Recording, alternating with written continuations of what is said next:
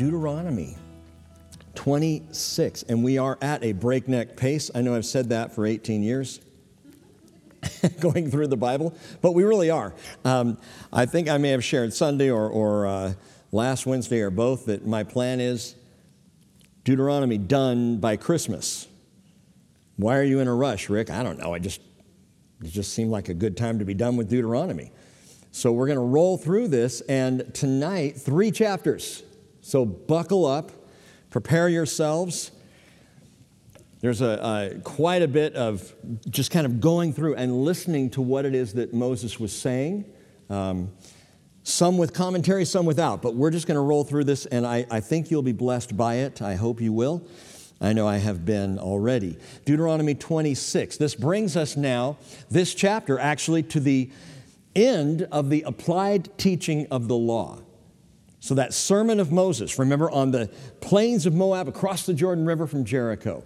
Moses preaching through, literally taking the 10 commandments, and as we have talked about and looked at, he's applying them one by one to life in the new land, in the promised land. Israelite life, this is what this means to you. And we've seen the application of these, and we'll finish that out tonight as we come to the end of his teaching. Now, Deuteronomy 27 and 28 that we will delve into tonight, move through, hopefully we'll get through both of them, but they begin, to me, the most intriguing section of HaDevarim, of these words of Moses. Remember, HaDevarim, Allah HaDevarim, these are the words of Moses. HaDevarim, these words. And before we're done tonight, you will hear out of the mouth of Moses prophecies spoken 3,500 years ago that we have seen fulfilled in this generation. Things that have taken place going all the way up to present day, and some shocking and stunning things. How could Moses possibly have known? Well, inspired by the Holy Spirit of the living God, of course he knew. It's one of the many reasons why I accept the Bible as God's given word, because he said it and then it happened, and you'll see some of that tonight as well. But Moses now is going to end this sermon with a first.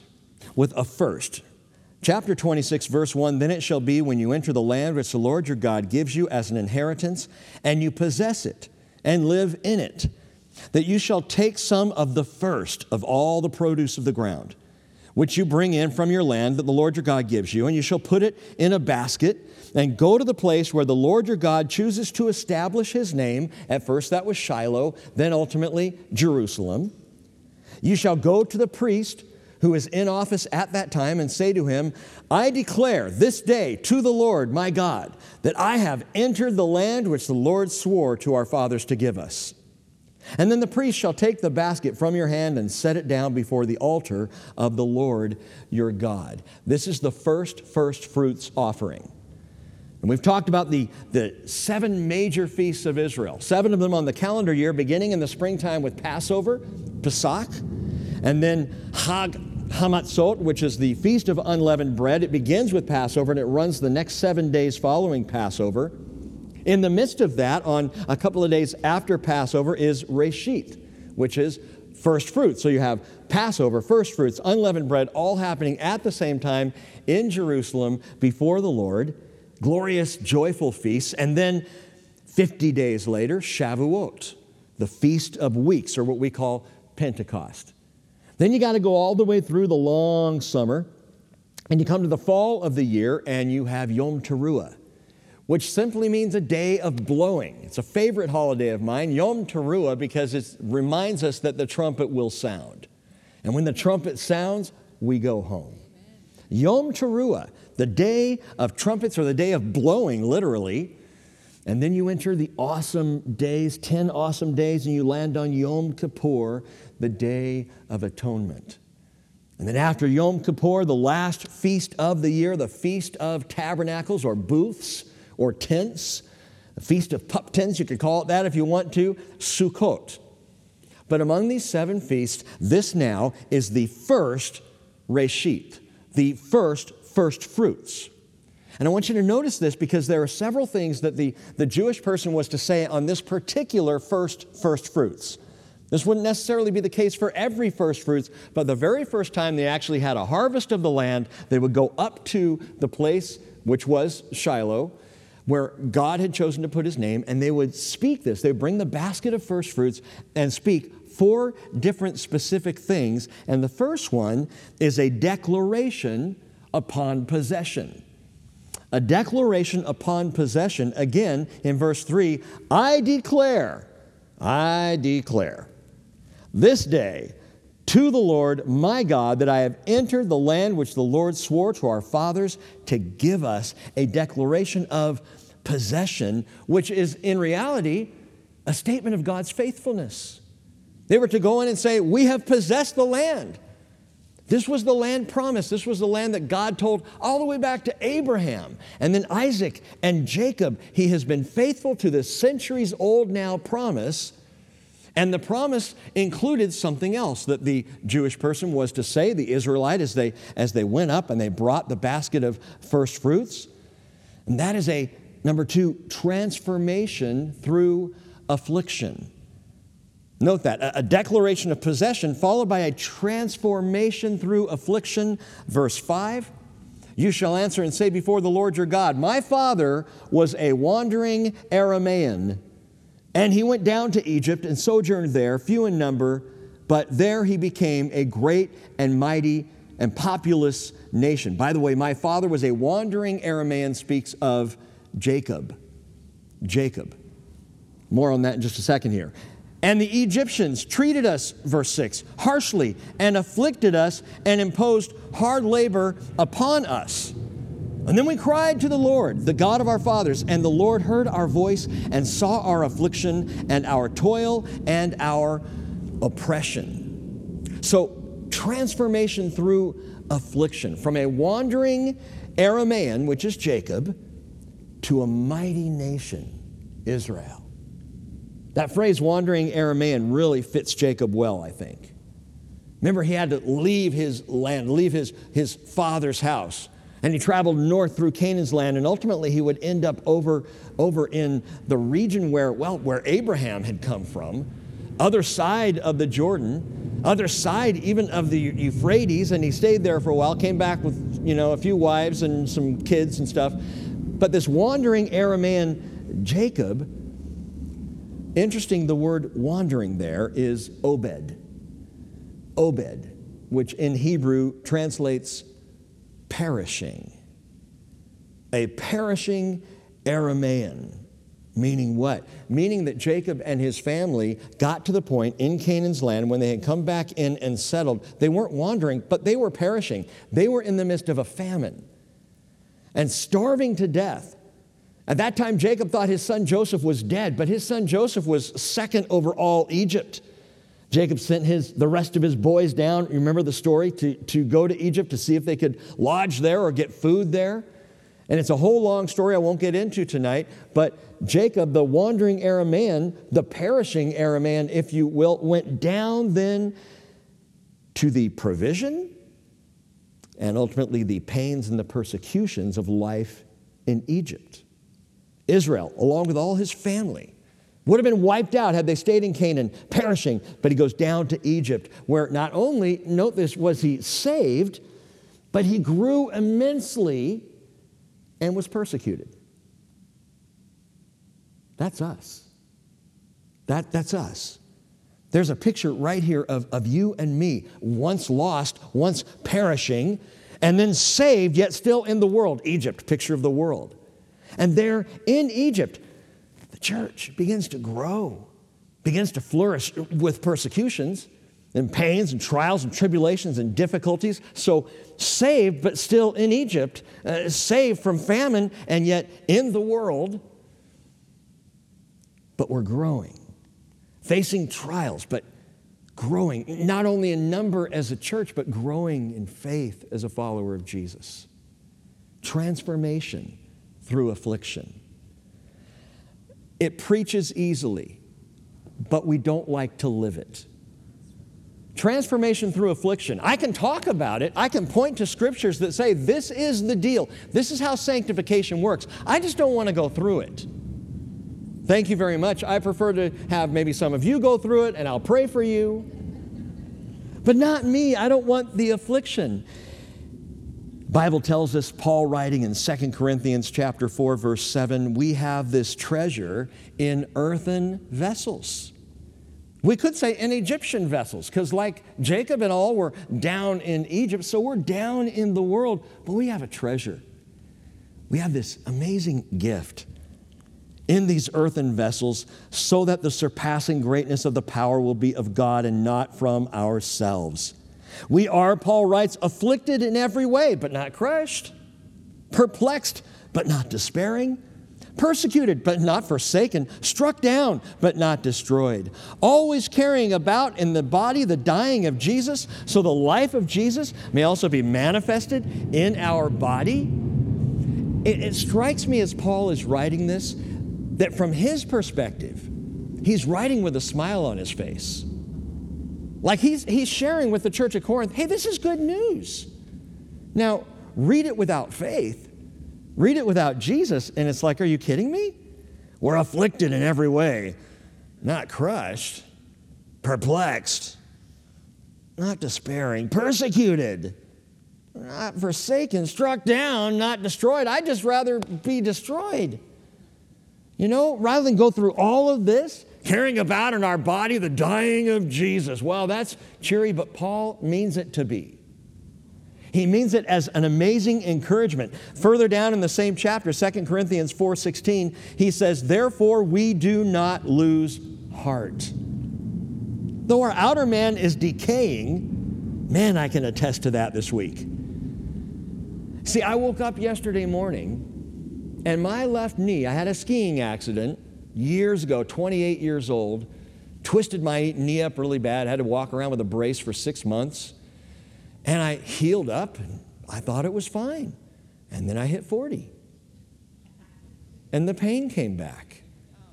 And then it went away, and then I think it was about my mid-40s, I was out playing basketball with some guys on this concrete basketball court. Bad idea.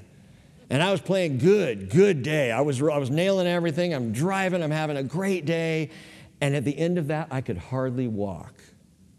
I'm like, I'm 45 years old. What's up? And now all I have to do is kneel down, and this knee will remind me of my ski accident when I was 28.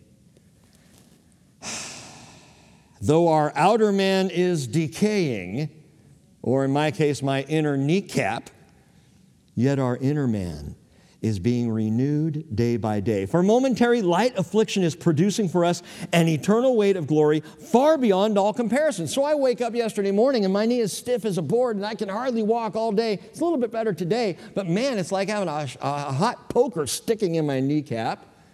And I'm reminded, and see, this is the Paul faith here. And sometimes it gets into us, you know, where you're having a bad day, but you go, praise the Lord.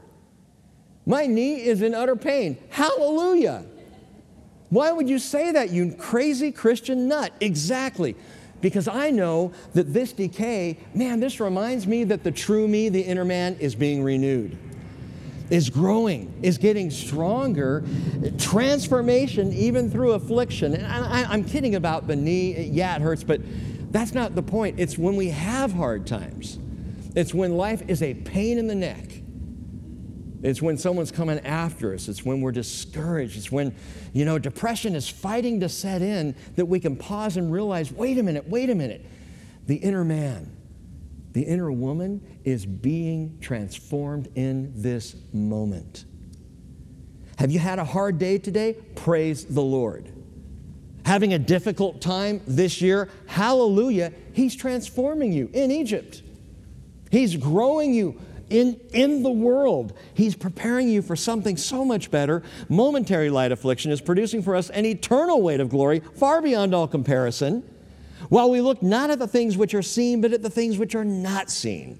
For the things which are seen are temporal, but the things which are not seen are eternal. No painful kneecaps in heaven. And the inner man, the inner woman being renewed every day. God is transforming you, and yes, through affliction. That's part of the deal, man, because we still live in Egypt. And until we are brought out of Egypt, there's going to be pain. There's going to be hardship. There's going to be affliction, but transformation is taking place. Like it or not, you're being transformed into glory. The Bible says from glory, his glory, to his glory. We're being caught up in this glorious transformational thing. Well, the next thing that they were to say, this is now in verse 8, and the Lord brought us out of Egypt with a mighty hand and an outstretched arm and with great terror and with signs and wonders. Hang on a second. Think about this for a moment. That sounds like the rapture of the church to me. Now, am I reading into it? Listen again. The Lord brought us out of Egypt. The Lord brought us, we could say, out of the world. How? With a mighty hand and an outstretched arm.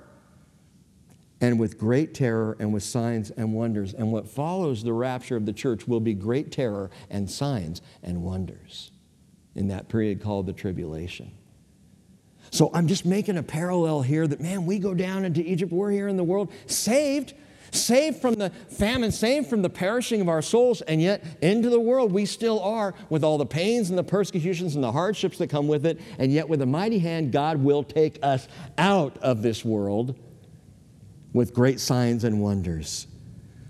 But the Israelite was to continue saying, and he has brought us to this place and has given us this land, a land flowing with milk and honey. So number 3, the third thing that they say there is liberation to emanation. Got all the shun words going for us tonight. Liberation to emanation. What do you mean, emanation? That word flowing, emanating, you might say. He has brought us into a land flowing, I love that, with milk and honey. The word flowing is zabat in Hebrew, and it means abundantly gushing. As if milk was gushing down the hills and honey was gushing out of the hives, but it's more than the hives. The milk, the gushing milk is from healthy flocks, well-fed and living in the land. The dripping honey, not from the hives so much, although there are beehives in Israel. But the honey he's talking about is probably the date honey, which if you've never had Israeli date honey, got to get you some. We'll try and bring some back from our trip this in March. And if you're going with us in March to Israel, pick up a jar of date honey, bring it home, and cook up some steaks. Man, and just pour it's fantastic. Date honey. Date palms growing throughout the land. This is a fruitful land, and this is a land with flocks and herds. And so God says, when you come into the land, declaration upon possession. And speak again of your transformation through affliction. And declare now your liberation to emanation. Bring some of that fruit with thanksgiving. And number 4, a celebration of appreciation. Verse 10. And behold, now I have brought the first of the produce of the ground, which you, O Lord, have given me. And you shall set it down before the Lord your God and worship before the Lord your God. And you and the Levite and the alien who's among you shall rejoice in all the good which the Lord your God has given you and your household. It was their first Thanksgiving. Their first Thanksgiving, a joyful offering of gratitude upon arrival in the land, upon settling in the land, just like the settlers in America. I think about the story, and I forget the year now, but it was the Berkeley 100 is what they were called.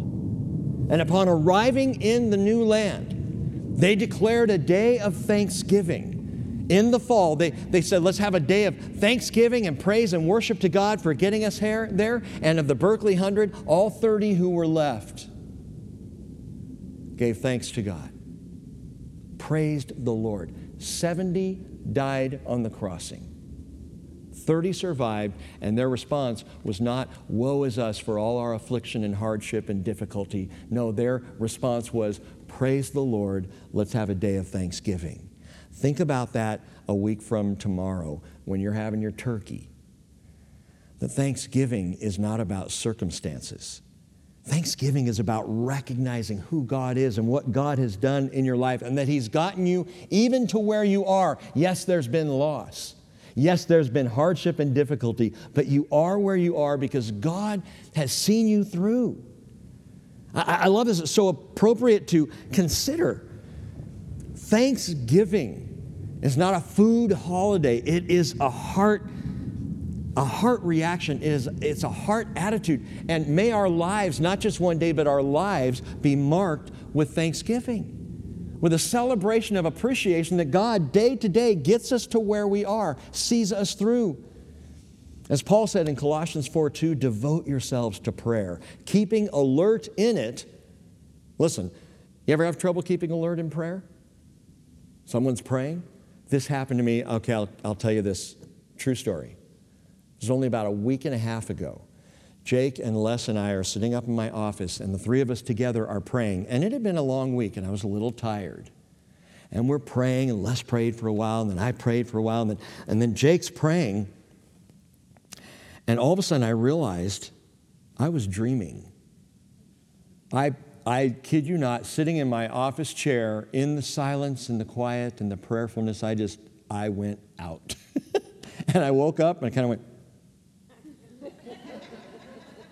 looked around, Les is still bowed. I'm like, okay, he's good with silence. I don't even know how long it's been quiet. But I realized Jake isn't praying anymore. And with my eye open, I look up and I see Jake going, did I miss something here? Are Rick and Les just way more spiritual than I am because they're deep in prayer? I was passed out. Devote yourselves to prayer, keeping alert in it. How? With thanksgiving. You want to stay alert in your prayer? Give thanks. You find your mind drifting in the midst of praying, pause, stop what you're asking for, and just start listing off what you're thankful for. And you will find yourself far more alert. Revelation chapter 7, verse 2. I love this. We sang it tonight. Amen. Blessing and glory and wisdom and thanksgiving and honor and power and might be to our God forever and ever. Amen. Now this here in Deuteronomy 26 is the beginning of Reshith, the first fruits, which would then continue after this to be that joyful annual Thanksgiving celebration in Israel, the offering up of the first fruits in the fall, the harvest festival, if you will, of the Jewish people. And remember this is why Reshith matters. On the day of first fruits, Jesus resurrected. Reshith. The first fruits. As Paul said in 1 Corinthians 15:19, if we have hoped in Christ for this life only, we are of all men most to be pitied. Hey, if you're a Christian just because you're part of the club, shame on you. You're wasting your time. But if you're a follower of Jesus because you know He resurrected from the dead, that's your hope. His resurrection, your resurrection. And Paul says, but now Christ has been raised from the dead, the first fruits, the Reshith, if you will, of those who are asleep. Reshith, the celebration of first fruits. These first 11 verses are all about the first Reshith when they come into the land. But it reminds me every time I think about first fruits that Jesus paid it all, and all to Him I owe.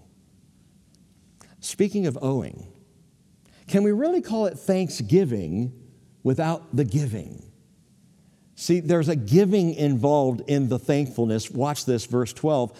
When you finish paying all the tithe of your increase in the third year, the year of tithing, then you shall give it to the Levite, to the stranger, to the orphan, and to the widow, that they may eat in your towns and be satisfied. This is the third year tithe. It's already been stated in the law back in Deuteronomy 14, verses 28 and 29. Moses declared the third year tithe. You're going to have this every third year. They didn't just have an annual tithe. They also had a third year tithe. They also had other gifts and offerings. In fact, it's estimated in Israel that their tithes and offerings amounted annually to about 28% of all income, not just 10%.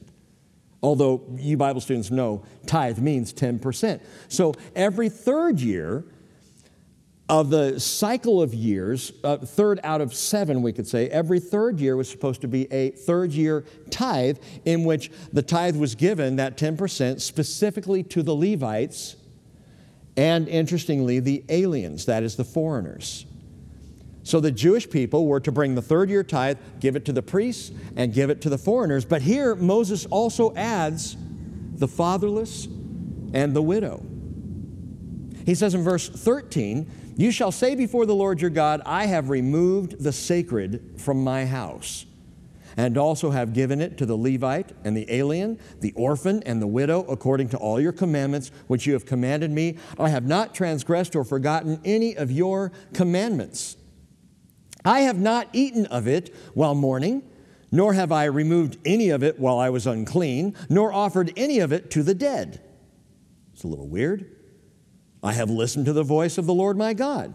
I have done according to all that you have commanded me. Look down from your holy habitation from heaven and bless your people Israel and the ground which you have given us, a land flowing with milk and honey, as you swore to our fathers. The third year tithe. But did you catch it? What an interesting name. It's also called the sacred portion, or the sacred, or in Hebrew, HaKodesh, the holy. I like how Moses terms this. You shall say before the Lord, verse 13, I have removed the holy from my house. And he's talking about the tithe. This is really significant. You ever think about your tithes and offerings you're giving to the Lord as a holy thing? You know, I've got Charlie Brown on my checks and Snoopy. So, you know, it's a little weird to think of that as holy. God says this is holy. When you give your tithe, you're doing something holy, a holy thing. And what's interesting is he says, I have removed the sacred from my house. That word remove, you also know this word. Well, maybe you won't remember the Hebrew word, but you know the meaning. We talked about it last week. It's BRT or biarta, and it is purge. It's that word purge. So Moses is saying, you shall say when you bring the third year tithe, I have purged my house of the holy. It's interesting because in Deuteronomy, Moses negatively reserves this word, biarta, purge. He reserves it for the removal of sin from the land. Talking about Deuteronomy 13, verse 5, the false dreamers. Or chapter 17, verse 7, the idolaters. Or chapter 17, verse 12, the rebellious. Remove them, purge them from the land. The murderers, chapter 19, verse 13. The false witnesses, chapter 19, verse 19. Using this word purge again and again. Purge the land. Purge the evil from among you. He talks about the sexually immoral. Chapter 22, verses 21 through 24. Purge the land of this. And finally, the last one to get this word purge applied is the kidnapper who receives capital punishment. Purge the land of the evil, Moses says, over and over. And all of a sudden, here he says, purge your house of the tithe. Purge your house of the holy, the third year tithe. Why would he say that? Because to hold on to it, to keep it in my house, would foster evil. To keep it for myself would harm faith. Paul says to Timothy in 1 Timothy 6, those who want to get rich fall into temptation and a snare and many foolish and harmful desires which plunge men into ruin and destruction. He doesn't say the rich. He says those who want to get rich. Now that can include those who are rich and it's never enough and want more and more. It can also include those who are poor and all they're thinking about is one day when they're going to be rich. Paul says, Timothy, you need to preach this. That's a dangerous temptation. It's a snare. It will plunge people into ruin. And then he says that famous verse, for the love of money is a root of all sorts of evil. And some by longing for it have wandered away from the faith and pierced themselves with many griefs. The third year tithe, it's the holy. Get it out of your house. I like the idea that it's connected here as he's talking about first fruits, because we talk about this. First fruits offering. That when you make your offering to the Lord, make it the first thing you do. Before you pay for everything else, give that first tithe to the Lord. Get it out of your house, man. And we have a principle here in the fellowship where we began by tithing off the tithe, tithing off the tithes and offerings, 10%. And I've told you before, we bumped that as 20%. So every time money comes in on a monthly basis, 20% goes out. But the principle that we have with that is we don't want to keep it in savings. We don't want missions and tithing money and offering money that comes into the bridge that's dedicated to missions. We don't want it to stay here long. So when it comes in, get it out as fast as possible, responsibly and with stewardship to the right places where it's going to do good for the kingdom in the world. But when the money comes in, man, get that out. And I think it's a great principle with tithing. Notice this, that the holy tithe that they were to get out of their house every third year was given a threefold affirmation. 3 things that they were to say in verse 14. I have not eaten of it while mourning. I have not eaten of it while mourning. I have not removed any of it while I was unclean, nor offered any of it to the dead. Why do they say this? All 3 of those were pagan tithing practices. This is how pagans gave. The pagans would give to get themselves out of mourning. There would be an offering, a sorrow offering, if you will. And there would be an offering of uncleanness. A lot of the pagan offerings involved unclean things. Well, I haven't offered this unclean, the Israelite is to say, nor have I offered any of it to the dead. There was giving for the dead. Makes me think of the holiday in Mexico, the Day of the Dead. It's just a weird one. Let's hang out in the cemetery and have snacks. I don't get it. But that's okay. I mean, it's, no offense to south of the border. However, it was pagan practice to give for these reasons rather than out of thankful generosity. There's an attitude problem here. Paganism and the cults are never about a relationship with God. Do you realize that? That the cultish religions and pagan and heathen religions, they are not about a relationship with God. They're about appeasing the wrath of the gods, or they're about quid pro quo, I do this, I get that. In other words, it's giving for getting. But that's the whole idea, and that was the pagan mentality in Canaan, and God says, no, that's not how you're given. You're giving to the Levite, to the alien, to the fatherless, to the widow. You're being generous out of what? Out of a heart of thanksgiving. As this follows on with this ray sheath, this thank offering, bring the first fruits, come thankful, and the third year tithe too, Moses draws in. Do that with thanksgiving, thankfully. Jesus said in Matthew 6, verse 20, store up for yourselves treasures in heaven, which neither moth nor rust destroys, and where thieves do not break in or steal. Where your treasure is, there your heart will be also. Now that's one of those other things that preaches really well. It sounds very poetic. Store up for yourself treasures in heaven. Get practical. How do I do that? How do I store up here on this earth, in Egypt as it were, treasures for the promise of heaven? Jesus says in Matthew 6:33 very clearly, you seek first His kingdom and His righteousness. All these things will be added to you as well. What is the heavenly investment fund or the eternal portfolio? Man, give what you got to the Lord, follow Him, seek the kingdom, trust Him. He'll take care of the rest. So the third year tithe, all their tithes really, was about God's care. This is God's way of caring for the Levites, aliens, fatherless, widows. It was also God's way of purging their home from the love of money, so that root, the money, the love of it wouldn't take root in their homes and bring them to an evil place. And note this, something just happened here, and you may have caught it, you may not have. Moses just applied the last of the 10 Commandments. He's gone through, he's applied every single one. We've tried to point these out as we've gone, but now the very last one. Exodus 20, verse 17, you shall not covet your neighbor's wife.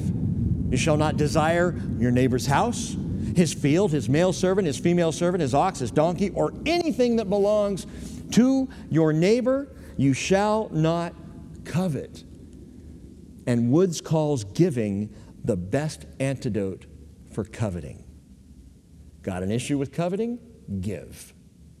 It's the best way to solve the problem. It's how to counter covetousness by giving. Nothing undoes a covetous spirit like thankful generosity.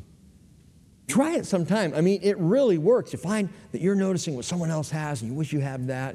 And man, everyone else has better than I have. And the best answer to that is not store up money to buy more stuff for yourself. The best answer is give it away. Thankfully, and you will find the coveting goes away itself. Thankfulness reminds me that all I have is from the Lord. And 2 Corinthians chapter 9, verse 8, God is able to make all grace abound to you, so that, always having all sufficiency in everything, you will have an abundance for every good deed. He says in verse 11, you will be enriched in everything for all liberality, which through us is producing thanksgiving to God. That's how it works. It's a circular thing. I give with thankful generosity, and it produces thanksgiving. And so I give more, which produces more thanksgiving, and around we go. And Moses here at the end of this long, amazing sermon is dealing a death blow to coveting by saying, bring the first fruit, bring the third year tithe, come with thankful generosity. And here he concludes the sermon at the very end. He says, verse 16, this day the Lord your God commands you to do these statutes and ordinances. You shall therefore be careful to do them with all your heart and with all your soul. Does that sound familiar? He's now hearkening back to the beginning of the sermon, Deuteronomy 6:5. You shall love the Lord your God with all your heart and with all your soul and with all your might. Love the Lord your God. And it is a death blow to coveting because the Lord really makes it all about relationship and not religion. Relationship rather than riches. See, pagan religion, it's all about the riches. It's all about doing what you got to do to appease the gods, to please the gods, so the gods will make you rich and successful. God says, that's not the thing. I want you to know me. I want to know you. We're in a relationship together. Love the Lord your God with all your heart, with all your soul, and with all your might. And again, do these things, Moses says, with all your heart and with all your soul. Verse 17, you have today declared that the Lord to be your God and that you would, watch this, walk in his ways and keep his statutes, his commandments, and his ordinances, and listen to his voice. This is what I call a grace sandwich. This is how you keep the commandments of God. You sandwich them, his statutes, his commandments, and ordinances, sandwich them between walking in his ways and listening to his voice. Just follow him. Walk in the ways of Jesus. Do what he does. Speak his words. Act as he acted. Just walk in his ways and listen to his voice. And guess what happens? In between, you'll find that you're keeping the commandments, the statutes, the ordinances. Jesus put it like this, John 14:15, if you love me, what? You'll keep my commandments. It's not saying, if you love me, prove it.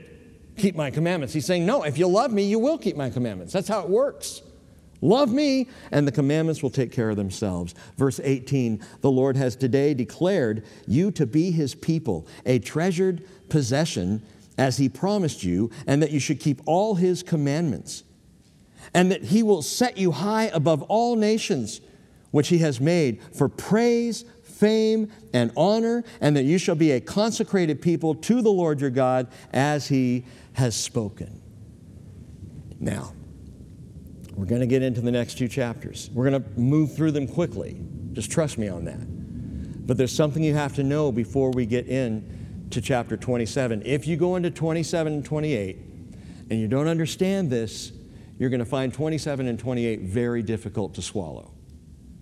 So get this. This is God's desire for his people.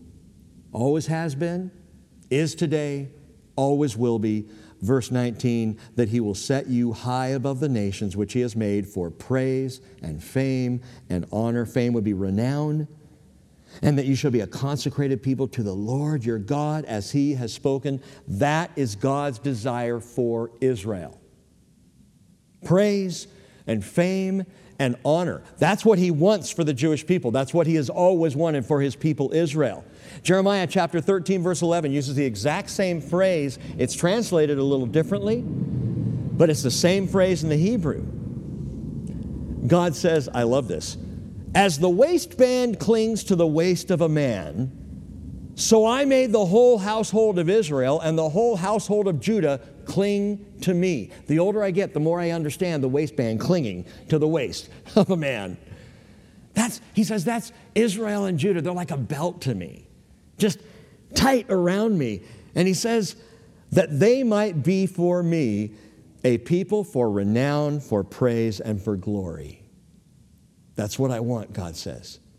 I want Israel to be glorious and famous. I want them to be my people, praised. But then Jeremiah 13:11 ends with these 5 difficult words. They did not listen. That's 4 words. But they did not listen. 5 words. They didn't listen to me. That's what I wanted. It's like a father telling his son, telling his daughter, I want the best for you, son. I want the best for you, sweetheart. And then the child goes off. I don't want to do what you say.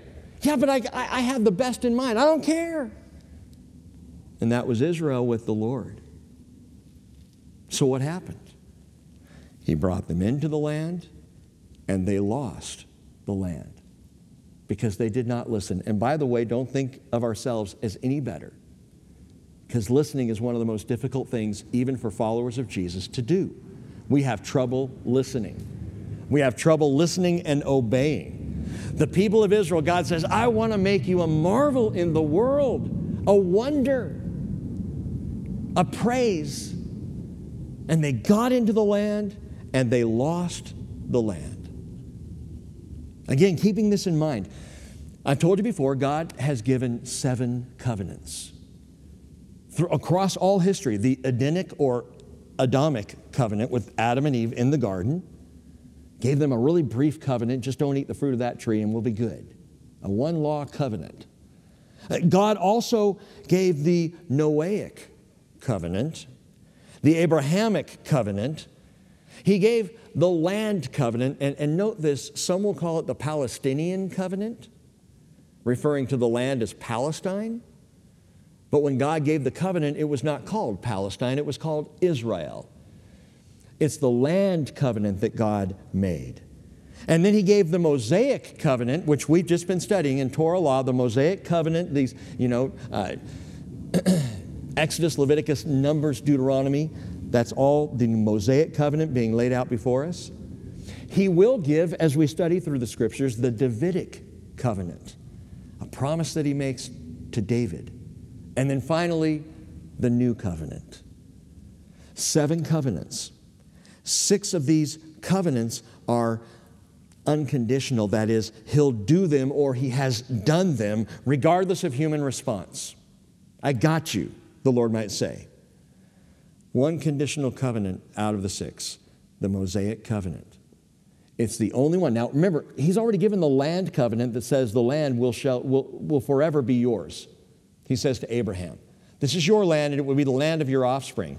The Mosaic covenant was to the people at that time, when you go in the land, if you keep my commandments and statutes and ordinances, you can live in the land that I already promised and gave to Abraham for all time. But if you don't, if you violate these things, you will lose the land. And what's marvelous is God has now brought Israel back into the land, but I'm getting ahead of myself. Their right to live in the land depended on them keeping this covenant as we have studied it. And they didn't listen. And they didn't keep it. So they lost the land, and we're going to see the outcome now in chapters 27 and 28. But understand this. I got to underscore this again. The Lord has never forgotten his desire for Israel. Praise, fame, honor. Jeremiah 33, verse 7, I will, he says, restore the fortunes of Judah and the fortunes of Israel, and will rebuild them as they were at first. I will cleanse them from all their iniquity by which they have sinned against me. I will pardon all their iniquities by which they have sinned against me, and by which they have transgressed against me. It will be to me a name of joy and praise and glory, there's that phrase, before all the nations of the earth, which will hear of all the good that I do for them, and they will fear and tremble because of all the good and all the peace that I make for it, that is for the land and for the people of Israel. He'll repeat this phrase again, Zephaniah 19, verse 20. At that time I'll bring you in. Even at the time when I gather you together, indeed I will give you renown and praise among all the peoples of the earth when I restore your fortunes before your eyes, says the Lord. That's God's desire. Hold on to that and hold on tight as we enter chapter 27. Then Moses and the elders of Israel charged the people, saying, keep all the commandments which I command you today. So it shall be on the day when you cross the Jordan to give to the land which the Lord your God gives you, or to the land which the Lord your God gives you, that you shall set up for yourself large stones, coat them with lime, whitewash them, in other words, and write on them all the words of this law when you cross over, so that you may enter the land which the Lord your God gives you, a land flowing with milk and honey, as the Lord, the God of your fathers, promised you. And so it shall be when you cross the Jordan, you shall set up on Mount Ebal these stones, as I am commanding you today, and you shall coat them with lime. Moreover, you shall build there an altar to the Lord your God, an altar of stones. You shall not wield an iron tool on them. You shall build the altar of the Lord your God of uncut stones, and you shall offer on it burnt offerings to the Lord your God. And you shall offer peace offerings and eat there, and rejoice before the Lord your God. You shall write on the stones all the words of this law very distinctly, which must have been an interesting task. And then Moses and the Levitical priests spoke to all Israel, saying, be silent and listen, O Israel. This day you have become a people for the Lord your God. You shall therefore obey the Lord your God and do his commandments and his statutes, which I command you today. Moses also charged the people on that day, saying, when you cross the Jordan, these shall stand on Mount Gerizim to bless the people: Shimon, Levi, Judah, Issachar, Joseph, and Benjamin. Those 6 tribes. For the curse, these shall stand on Mount Ebal: Reuben, Gad, Asher, Zebulun, Dan, and Naphtali, 6 tribes. The Levites shall then answer and say to all the men of Israel with a loud voice, cursed is the man who makes an idol, a molten image, an abomination to the Lord, the work of the hands of the craftsman, and sets it up in secret. And all the people shall answer and say, amen. Now, wait a minute. What's happening here? They're going to cross the Jordan. They're going to come into the land. And there are 2 mountains, literally side by side. I've stood on Mount Gerizim. It's a steep mountain that goes up very high. You can stand on the top of the one and look directly across to the top of the other. Now, we say mountain, we think of Mount Rainier. Don't think Mount Rainier. These are not super tall mountains, more like high hills, but they're called mountains. You go up Mount Gerizim on one side. If you come down the mountain, there's a valley in between, and you go right up the next mountain, and literally you can look right across, and there it is, with this valley in between. The Lord says, when you get into the land, I want you to go into that, and I want 6 of the tribes to stand on Mount Ebal for curses. And I want 6 of the tribes to stand on the Mount of Blessings, Mount Gerizim, 6 on each side. With Joshua and the priests, they're going to stand in the valley right in the middle, and they're going to begin to call out blessings and curses. And if you happen to be on the side on Mount Ebal, you're one of the 6 tribes hearing the curses, you say amen every time a curse is levied. And if you're on Mount Gerizim, the Mount of Blessing, every time a blessing is spoken, you say amen. And they would go back and forth, and they had this procedure that the Lord wanted for them as soon as they came into the land. Watch this. This, by the way, will happen in Joshua chapter 8. So we'll have to wait to actually see it take place. But here it is described. Again, verse 14, the Levites shall then answer and say to all the men of Israel with a loud voice, cursed is the man who makes an idol or molten image, an abomination to the Lord, the work of the hands of the craftsman, and sets it up in secret. And all the people, there on Mount Ebal, answer and say, Amen.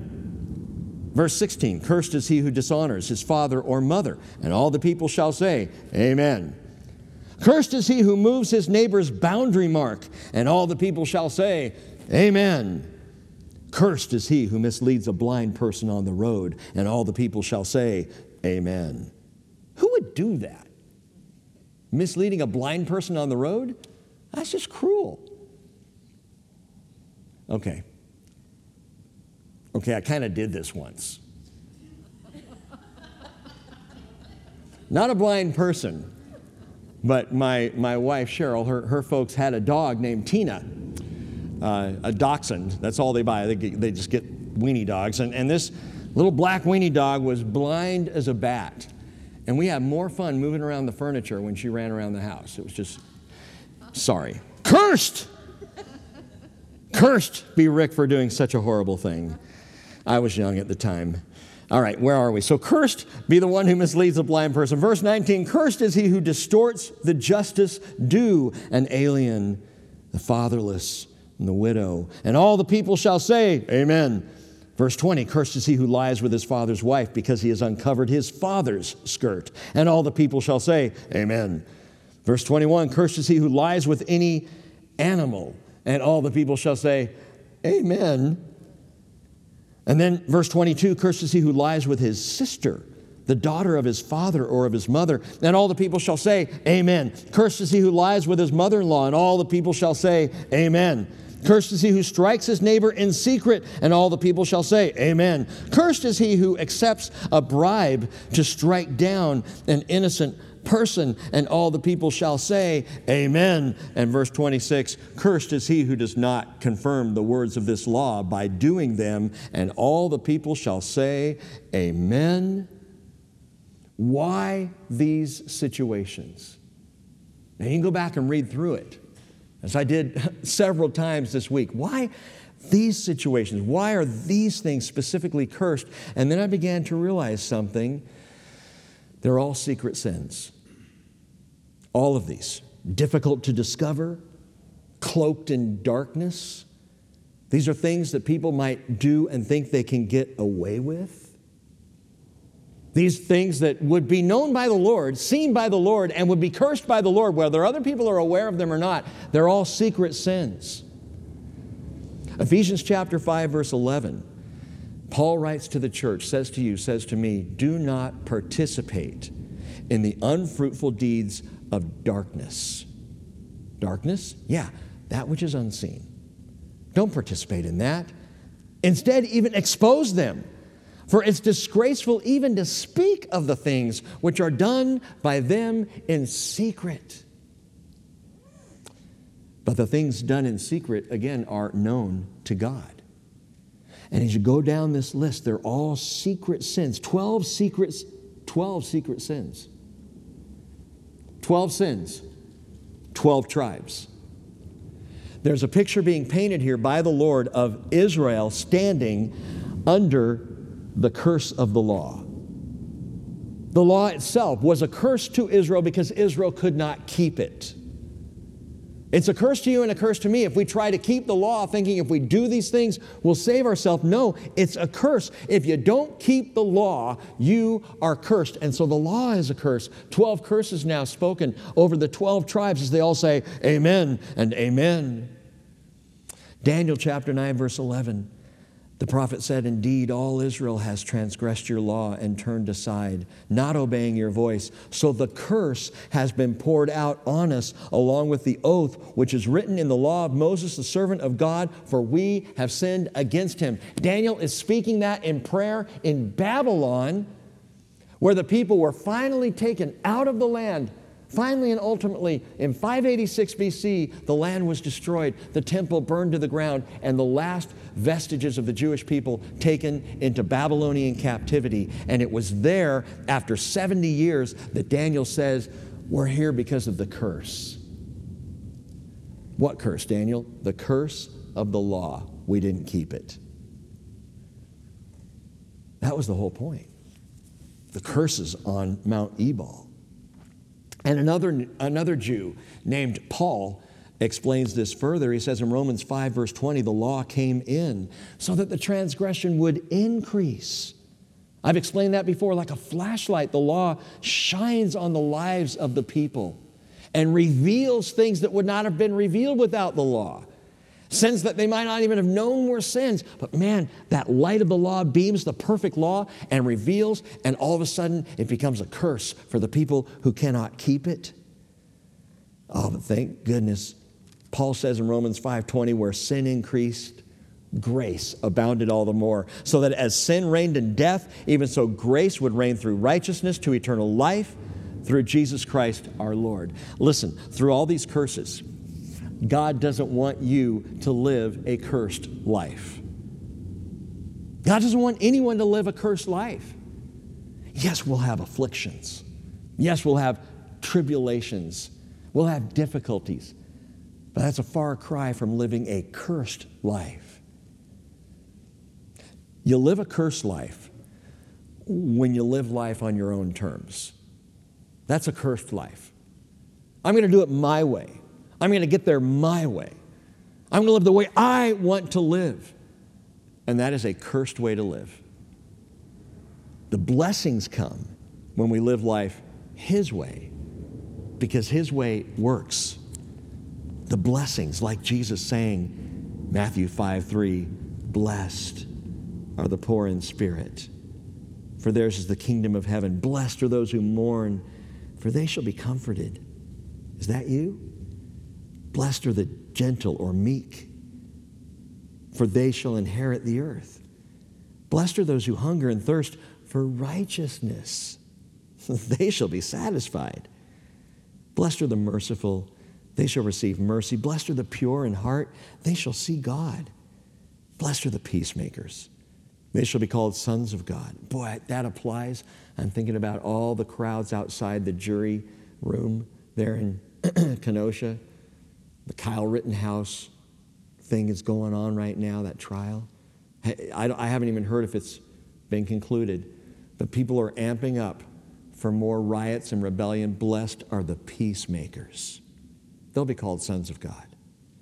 Blessed are those who have been persecuted for the sake of righteousness. Theirs is the kingdom of heaven. Blessed are you when people insult you and persecute you and falsely say all kinds of evil against you. Because of me, Jesus says, rejoice and be glad, for your reward in heaven is great. And in the same way, they persecuted the prophets who were before you. Man, that's not quid pro quo. The blessings of God, this is just the way it is. It's just the way it is. You know, the humble and the meek and the peacemakers and the pure in heart, these things are the true result of these people and of these attitudes, the blessings that come. Now, just when you think that the Israelites on Mount Ebal are getting a little tired of all these curses, suddenly out come the blessings. And by the way, you might say, I don't want to be in the Mount Ebal group. I don't want to be over there. Hey, you know what's good about being over there? When the blessings are shouted amen to, it's going to resound right in your face. They get to listen to their brothers. As the blessings are pronounced over all Israel, their brothers are now going to say amen, and it's going to roll over you like, wow. It's like listening to you all during worship. I love that. It comes rolling back over us. It's great. So they get to hear the amens, and here are the blessings. Chapter 28, verse 1. Now it shall be if you diligently obey the Lord your God, being careful to do all His commands, which I command you today, the Lord your God will set you high above the nations of the earth. All these blessings will come upon you and overtake you if you obey the Lord your God. Blessed you shall be in the city. Blessed you shall be in the country. Blessed shall be the offspring of your body and the produce of your ground and the offspring of your beasts, the increase of your herd and the young of your flock. Blessed shall be your basket and your kneading bowl. Blessed shall you be when you come in, and blessed shall you be when you go out. The Lord shall cause your enemies to rise up against you to be defeated, or who rise up against you to be defeated before you. They will come out against you one way and will flee before you 7 ways. I love that. The Lord will command the blessing upon you in your barns, in all that you put your hand to. He will bless you in the land which the Lord your God gives you. The Lord will establish you as a holy people to himself, as he swore to you, if you keep the commandments of the Lord your God and walk in his ways. So all the peoples of the earth will see that you are called by the name of Yahweh, and they will be afraid of you. The Lord will make you abound in prosperity, in the offspring of your body, and the offspring of your beast, and the produce of your ground. In the land which the Lord your God swore to your fathers to give you, the Lord will open for you his good storehouse, the heavens, to give you rain to your land in its season, and bless all the work of your hand. And you shall lend to many nations, but you shall not borrow. You won't have to. Verse 13, the Lord will make you the head and not the tail. And you only will be above, and you will not be underneath, if you listen to the commandments of the Lord your God, which I charge you today. Observe them carefully. The word observe there is literally keep and do them. So it's an active observation. It's not just look at them and check them out. It's do them, keep them. Verse 14, and do not turn aside from any of the words which I command you today, to the right or to the left, to go after other gods, to serve them. And those are the blessings, and I'm going to save talking about them for Sunday. But let's get back to the curses. Verse 15, it shall come about, if you do not obey the Lord your God, to observe to do all his commandments and his statutes with which I charge you today, that all these curses will come upon you and overtake you. And now the curses come in waves. Not just the 12 we already read, but wave upon wave upon wave of curses. Cursed you shall be in the city, verse 16, and cursed you shall be in the country. Cursed shall be your basket and your kneading bowl. Cursed shall be the offspring of your body and the produce of your ground and the increase of your herd and the young of your flock. Cursed you shall be when you come in, and cursed shall you be when you go out. And the word cursed, note this, it's arur, and it means bitter. Bitter. Your life will be a bitterness. Again, wave upon wave, not just of curses that the Lord is leveling to the people, but bitterness for the life that they choose in rebellion. It's bitter. And it's all prophesied, and it is all fulfilled in the history of the Jewish people. Watch this, verse 20. The Lord will send upon you curses, confusion, and rebuke in all you undertake to do until you're destroyed, until you perish quickly on account of the evil of your deeds, because you've forsaken me. The Lord will make the pestilence cling to you until he has consumed you from the land where you are entering to possess it. The Lord will smite you with consumption and with fever and with inflammation and with fiery heat and with the sword and with blight and mildew, and they will pursue you until you perish. The heaven which is over your head shall be bronze, and the earth which is under you iron. So think about that, a hot, dry heaven and a rock-hard land beneath them, not producing anything. Verse 24, the Lord will make the rain of your land powder and dust. From heaven it shall come down on you until you are destroyed.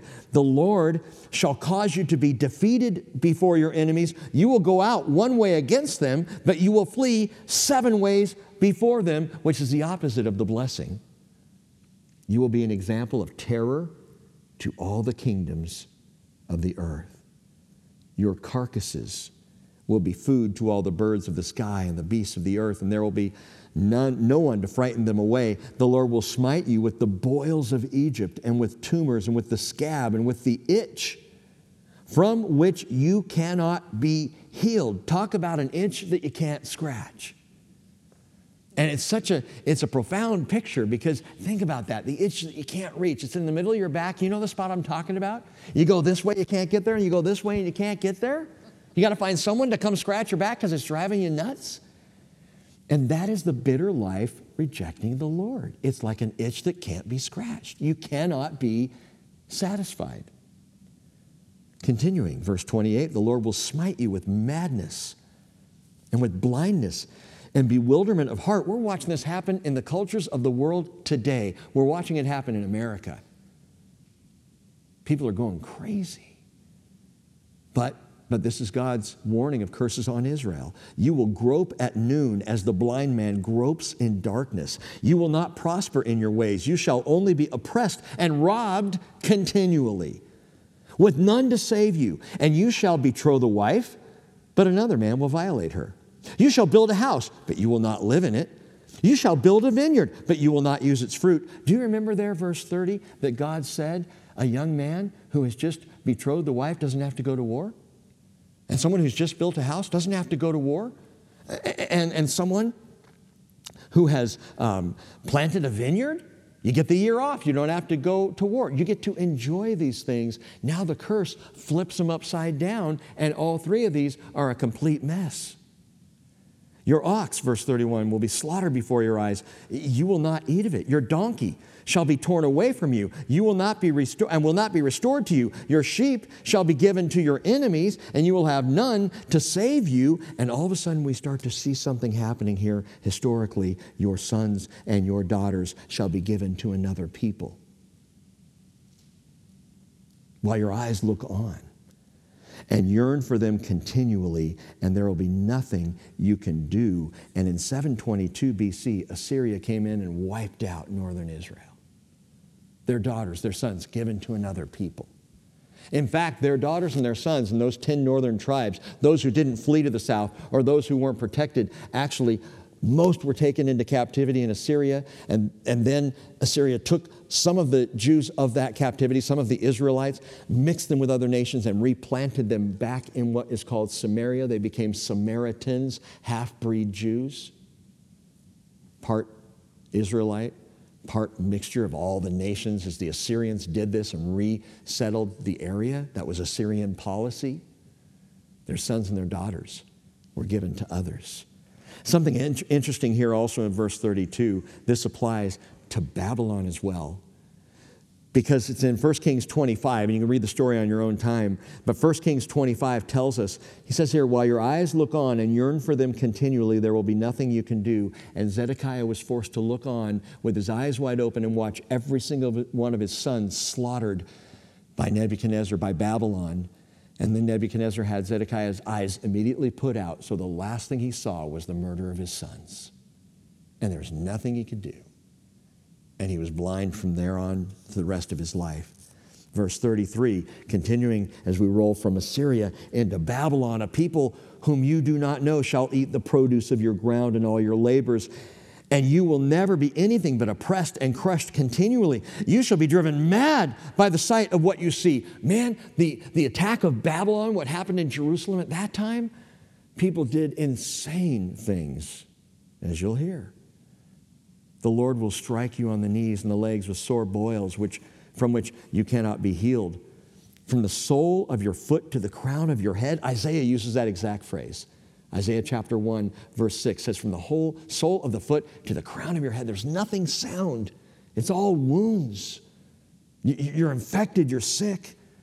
Verse 36, the Lord will bring you and your king, whom you set over you, to a nation which neither you nor your fathers have known, and there you shall serve other gods, wood and stone, Babylon. Babylon.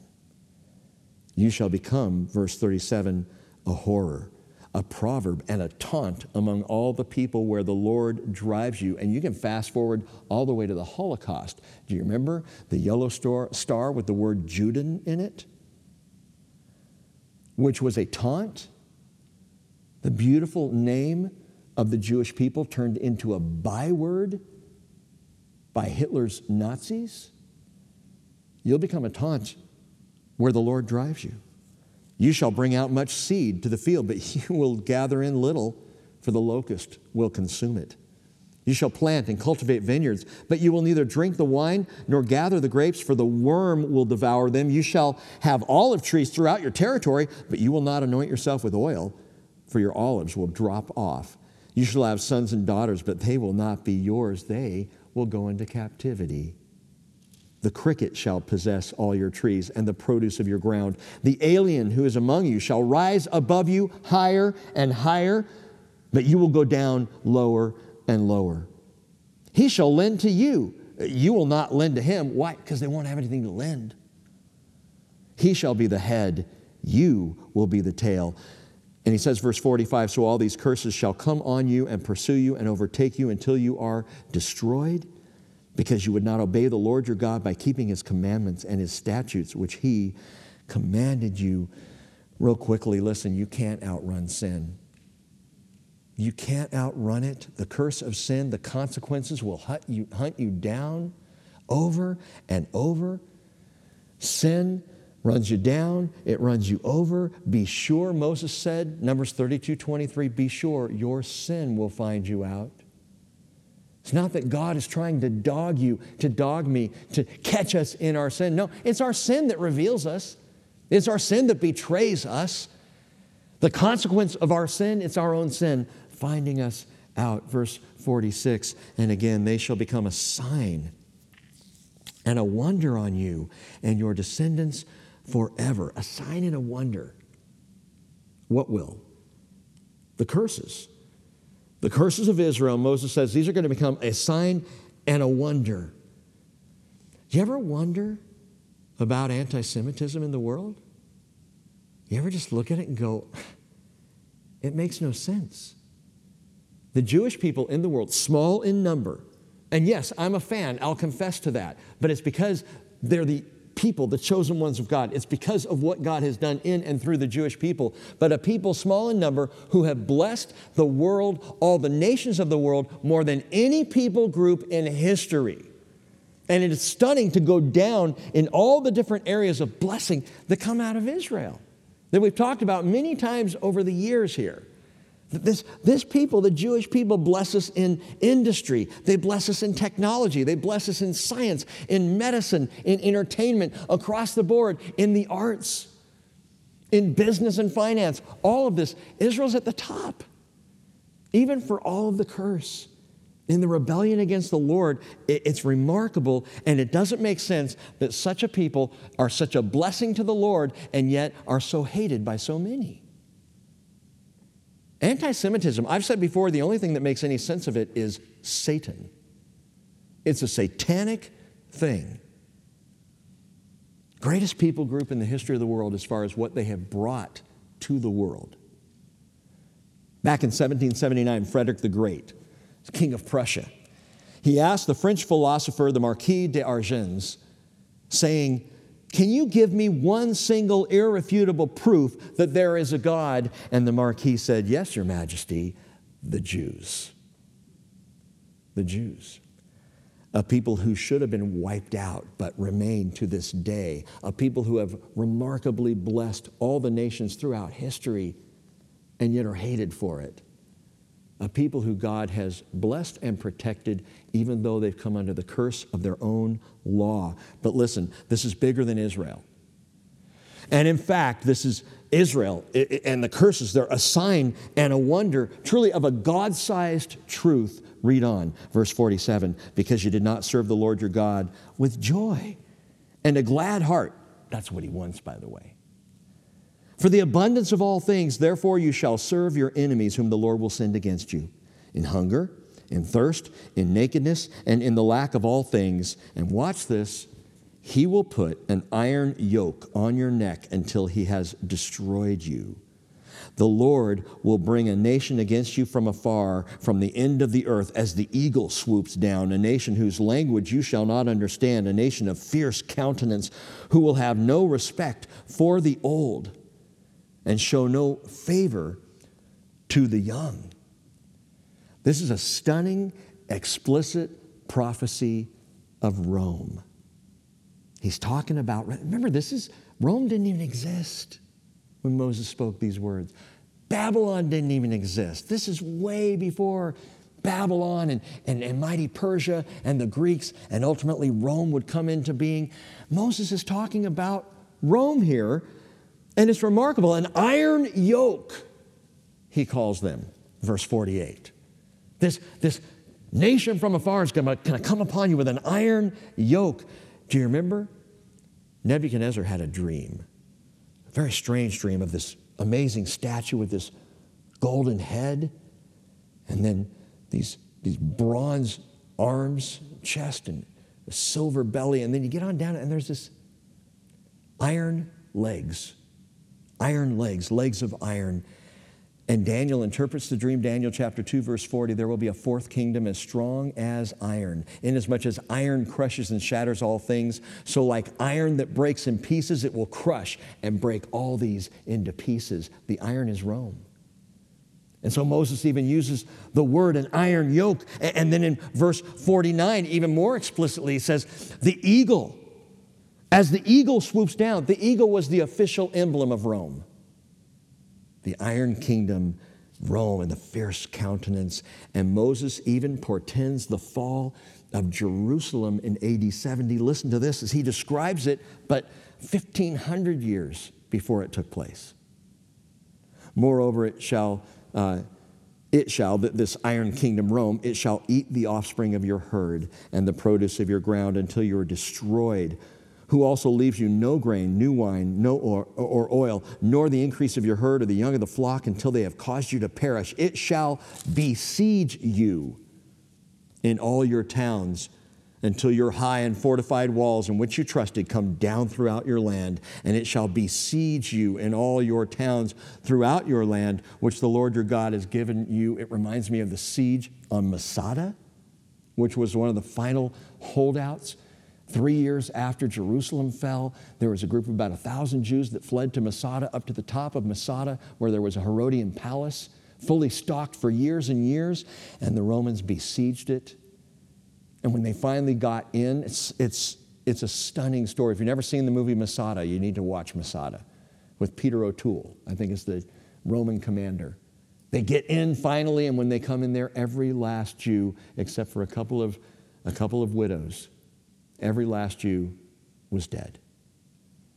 It was the last holdout. But they were besieged there at Masada.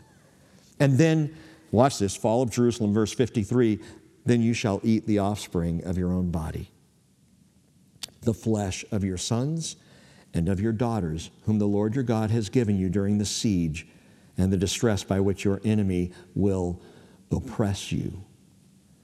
The man who is refined and very delicate among you shall be hostile toward his brother and toward his wife, the wife he cherishes, and toward the rest of his children who remain, so that he will not give even one of them any of the flesh of his children which he will eat, since he has nothing else left during the siege and the distress by which your enemy will oppress you in all your towns. The refined and delicate woman among you, who would not venture to set the sole of her foot on the ground for delicateness and refinement, shall be hostile toward the husband she cherishes, and toward her son and her daughter, and toward her afterbirth, which issues from between her legs, and toward her children whom she bears, for she will eat them secretly, for lack of anything else, during the siege and the distress by which your enemy will oppress you in your towns. My friends, that happened in the fall of Jerusalem in 70 AD.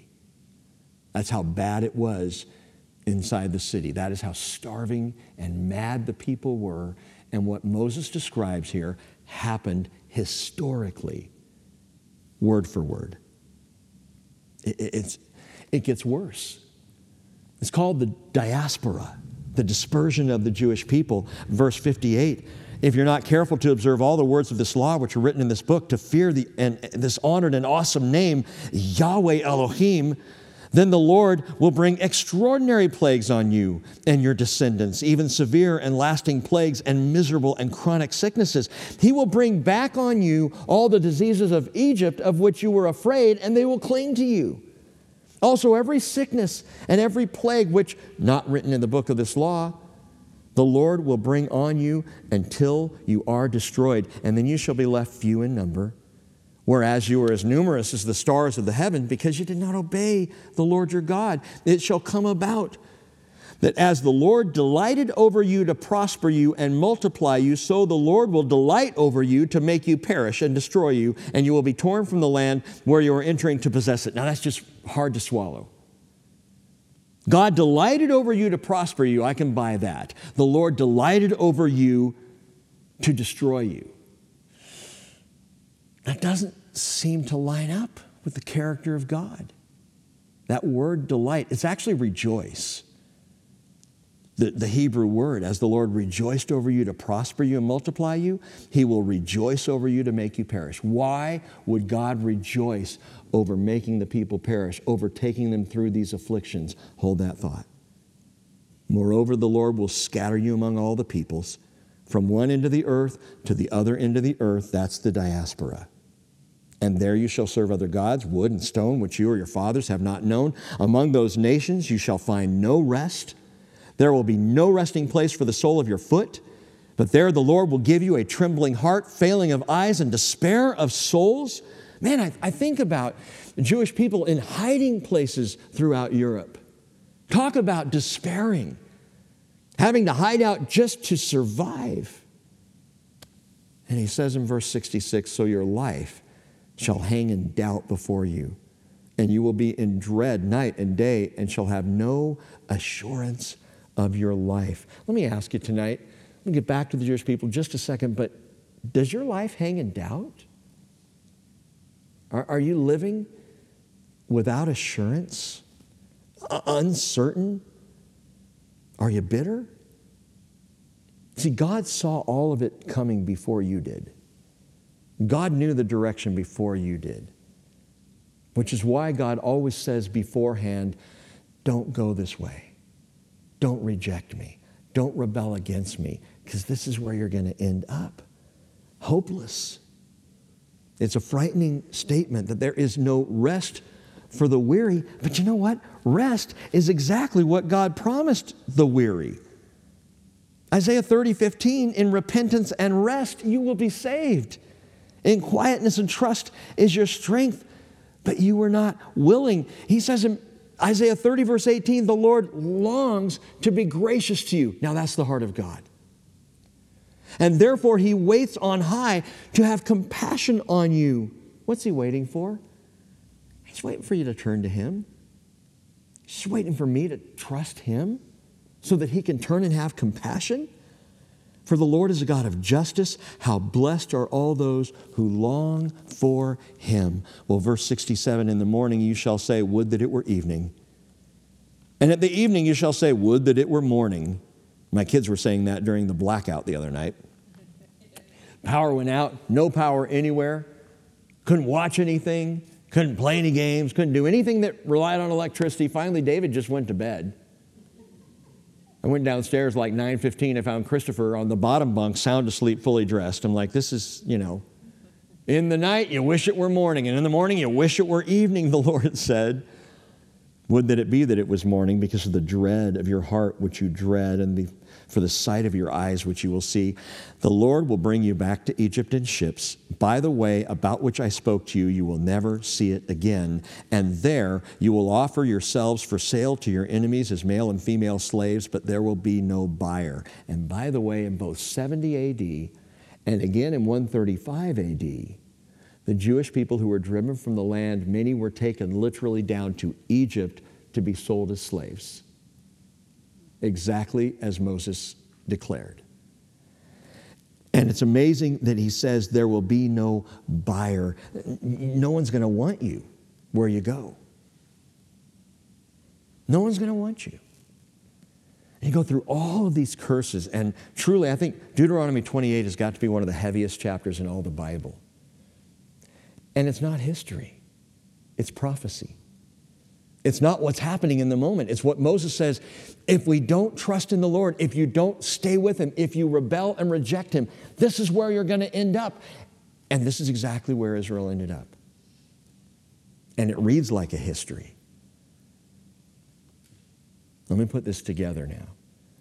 God is not through with the Jew. I love to say that. Wave upon wave of bitter curses have overtaken Israel over time, just as Moses said would happen because of their rejection of God. And by the way, wave after wave of bitter curses have befallen all mankind over time whenever they reject God. It's the way of it. You reject the hand of blessing, you will not receive the blessing. You reject the one who loves you, you will be left out in the cold without love. Not because God wants it that way, but because the heart of the rebel, the heart of those who reject, doesn't want God. Stay away. I don't need you. I'm doing it my way. Well, then do it your way. But your way, my way, is a cursed way. God's way is a way of blessing. So how do we square these things with a loving God who delighted over them to prosper them, but now delights over them to make them perish and destroy them? Listen, the second delight of God is a delight that what he's doing with Israel will result in their return, will result in their once again blessing. He is the Father who disciplines his sons and daughters because he loves them. Now, you might say, well, it seems harsh. Isn't there another way? God knows the way. God knows the way. God's heart for Israel is to bless. This is not what God wanted for Israel. This is what God knew was coming. This is the bitterness that he said, this is what is coming. And I love you too much not to let you know ahead of time, your rejection is going to result in this bitterness. But here's the God-sized truth. That through Israel, God reveals himself. He chooses a people, and then he shows us in his interaction with that people, he shows us our relationship with him. A relationship of rebellion, you can see how it plays out in Israel. It will play out that way for you. A relationship of trust, you can see how it played out with Israel in the first century. Because you see, God revealed himself in history through Israel that we might know God, that we might understand something of his righteousness, of his persistence, and even of his patience through Israel. And it was through Israel that God entered the world. It wasn't another people. He didn't come through the Romans or the Babylonians or the Greeks. God came through the Jewish people, entering the world himself, putting on flesh, dwelling among us as a Jew himself. Why? To show grace and to reveal the whole plan to us. Paul said in Romans 9:4, to Israel belongs the adoption as sons and the glory and the covenants and the giving of the law and the temple services and the promises, whose are the fathers, and I love this, from whom is the Christ, according to the flesh, who is over all, God blessed forever. Amen. Paul declares the remarkable. And my friends, the tide is turning. The blessings are coming. Israel is already, as you know, a strong presence back in the land. Being called back, still dry bones, but bones standing up and coming together. About to be covered in flesh, about to be given a new heart. Israel. And God is going to accomplish all his good delight and desire for Israel, even as he does for the saints. But let me end with this. In Deuteronomy 27, verses 4 through 7, if you look back there, it's Mount Ebal and Mount Gerizim. And it's the blessings and the curses. Listen to this again. So it shall be when you cross the Jordan, you shall set up on Mount Ebal these stones that I'm commanding you today. Moreover, verse 5, you shall build an altar there to the Lord your God. Mount Ebal. Mount Ebal means, if you want to jot this down, it means heap of ruin. It's a heap of ruin. That's Mount Ebal. The Mount of curses. How many people have made their lives a heap of ruin? Taking on themselves curses for trying to do things their own way rather than God's way. And there, on that heap of ruin, not on Mount Gerizim, note this is huge. It's not on Mount Gerizim, the Mount of blessing. It's on Mount Ebal, the Mount of cursing, the heap of ruin that they're told to build two things. Build there a whitewashed stone monument with the law written all over it. The law on the mount of cursing. The law on the heap of ruin. Paul said, Galatians 3:10, we just read this recently, as many as are the works of the law, or as many as are of the works of the law, those who follow the law, they're under a curse. For it is written, cursed is everyone who does not abide by all things written in the book of the law to perform them. Put the monument to the law on Mount Ebal, the mount of cursing. But also, build an altar of sacrifice there on the mount of cursing. Another altar of sacrifice would be on another mount, Mount Moriah, the altar of the cross. that this represented. Galatians 3:13, Paul says, Christ redeemed us from the curse of the law, having become a curse for us. For it's written, cursed is everyone who hangs on a tree, in order that in Christ Jesus, listen, in Christ Jesus, the blessing of Abraham might come to the Gentiles so that we would receive the promise of the Spirit through faith. So Gentiles now get roped into this marvelous plan of God. But note this, on Mount Ebal, they're to offer sacrifices. So a monument to the law, on the mount, the heap of ruin, and then the altar of sacrifice, but only 2 sacrifices were offered. Moses describes this, and we see it happen in Joshua chapter 8, just 2 of the 5. Remember there were 5? Leviticus 1 through 5 details the 5 different kinds of sacrifices. Only 2 were offered on Mount Ebal on that altar. The burnt offering was first to be offered up. The burnt offering, which we talked about, was that all-consuming devotion. Everything on the burnt offering, everything was put on the altar and was to be completely consumed by fire. On the altar, the all-consuming devotion, that's Jesus on the cross. All-consuming, burning out the bitterness, consuming the curse of the law. That's the picture of the burnt offering. Offer that on the heap of ruin. And then after you offer that, one more offering, the peace offering. The peace offering, it's just so beautiful. The peace offering, which speaks of total satisfaction and reunited relationship with the Lord. The Jewish person could bring the peace offering anytime they wanted, just to have barbecue with Jesus, with God, just to be there with the Lord. The peace offering speaks of peace with God and the peace of God, which is ours in Jesus. John chapter 1, verse 17, for the law was given through Moses, grace and truth were realized through Jesus Christ. That is God's delight. God delighted that even in the heap of ruin, that Jesus would come into the world and that he would provide the sacrifice. Don't let your life be a heap of ruin. Trust in the Lord.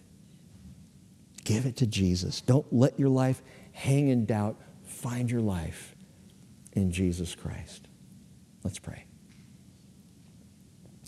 Father, a lot of words, a lot of heaviness, a lot of history, a lot of prophecy tonight. But in all of this, Lord, as is usual, we see your grace. We see, Lord, your provision. We see your perfect plan unfolding in remarkable ways. It's mind-boggling what you accomplished. Father, tonight I just want to pray 2 things. First and foremost, I want to pray, remember your people Israel for the sake of your servant David. Lord, remember your people Israel. You made promises. You made unconditional covenant promises to Abraham that need fulfillment. We know you promised to fulfill those, and I pray that you would. We align ourselves with you to say, Father, all Israel will be saved. And Lord, I pray for your children in the church, the saints, that you would help us to live lives in such a way, oh, Jesus, as you said, that people would see our good works and glorify our Father, which is in heaven. Father, I pray for the lifting of curses and bitterness and sorrow. Yes, Lord, it means that we come into a life, we're still in Egypt, we're still in the world. You're going to pull us out. We're still going to have trouble and affliction and challenges, but not curses. And I pray, Father, for the breaking of the curse over somebody listening tonight at home, or somebody here, that the curse would be broken once and for all in the name of Jesus. That salvation would come and new life begin tonight. I pray this, Lord, in Jesus' name. Amen.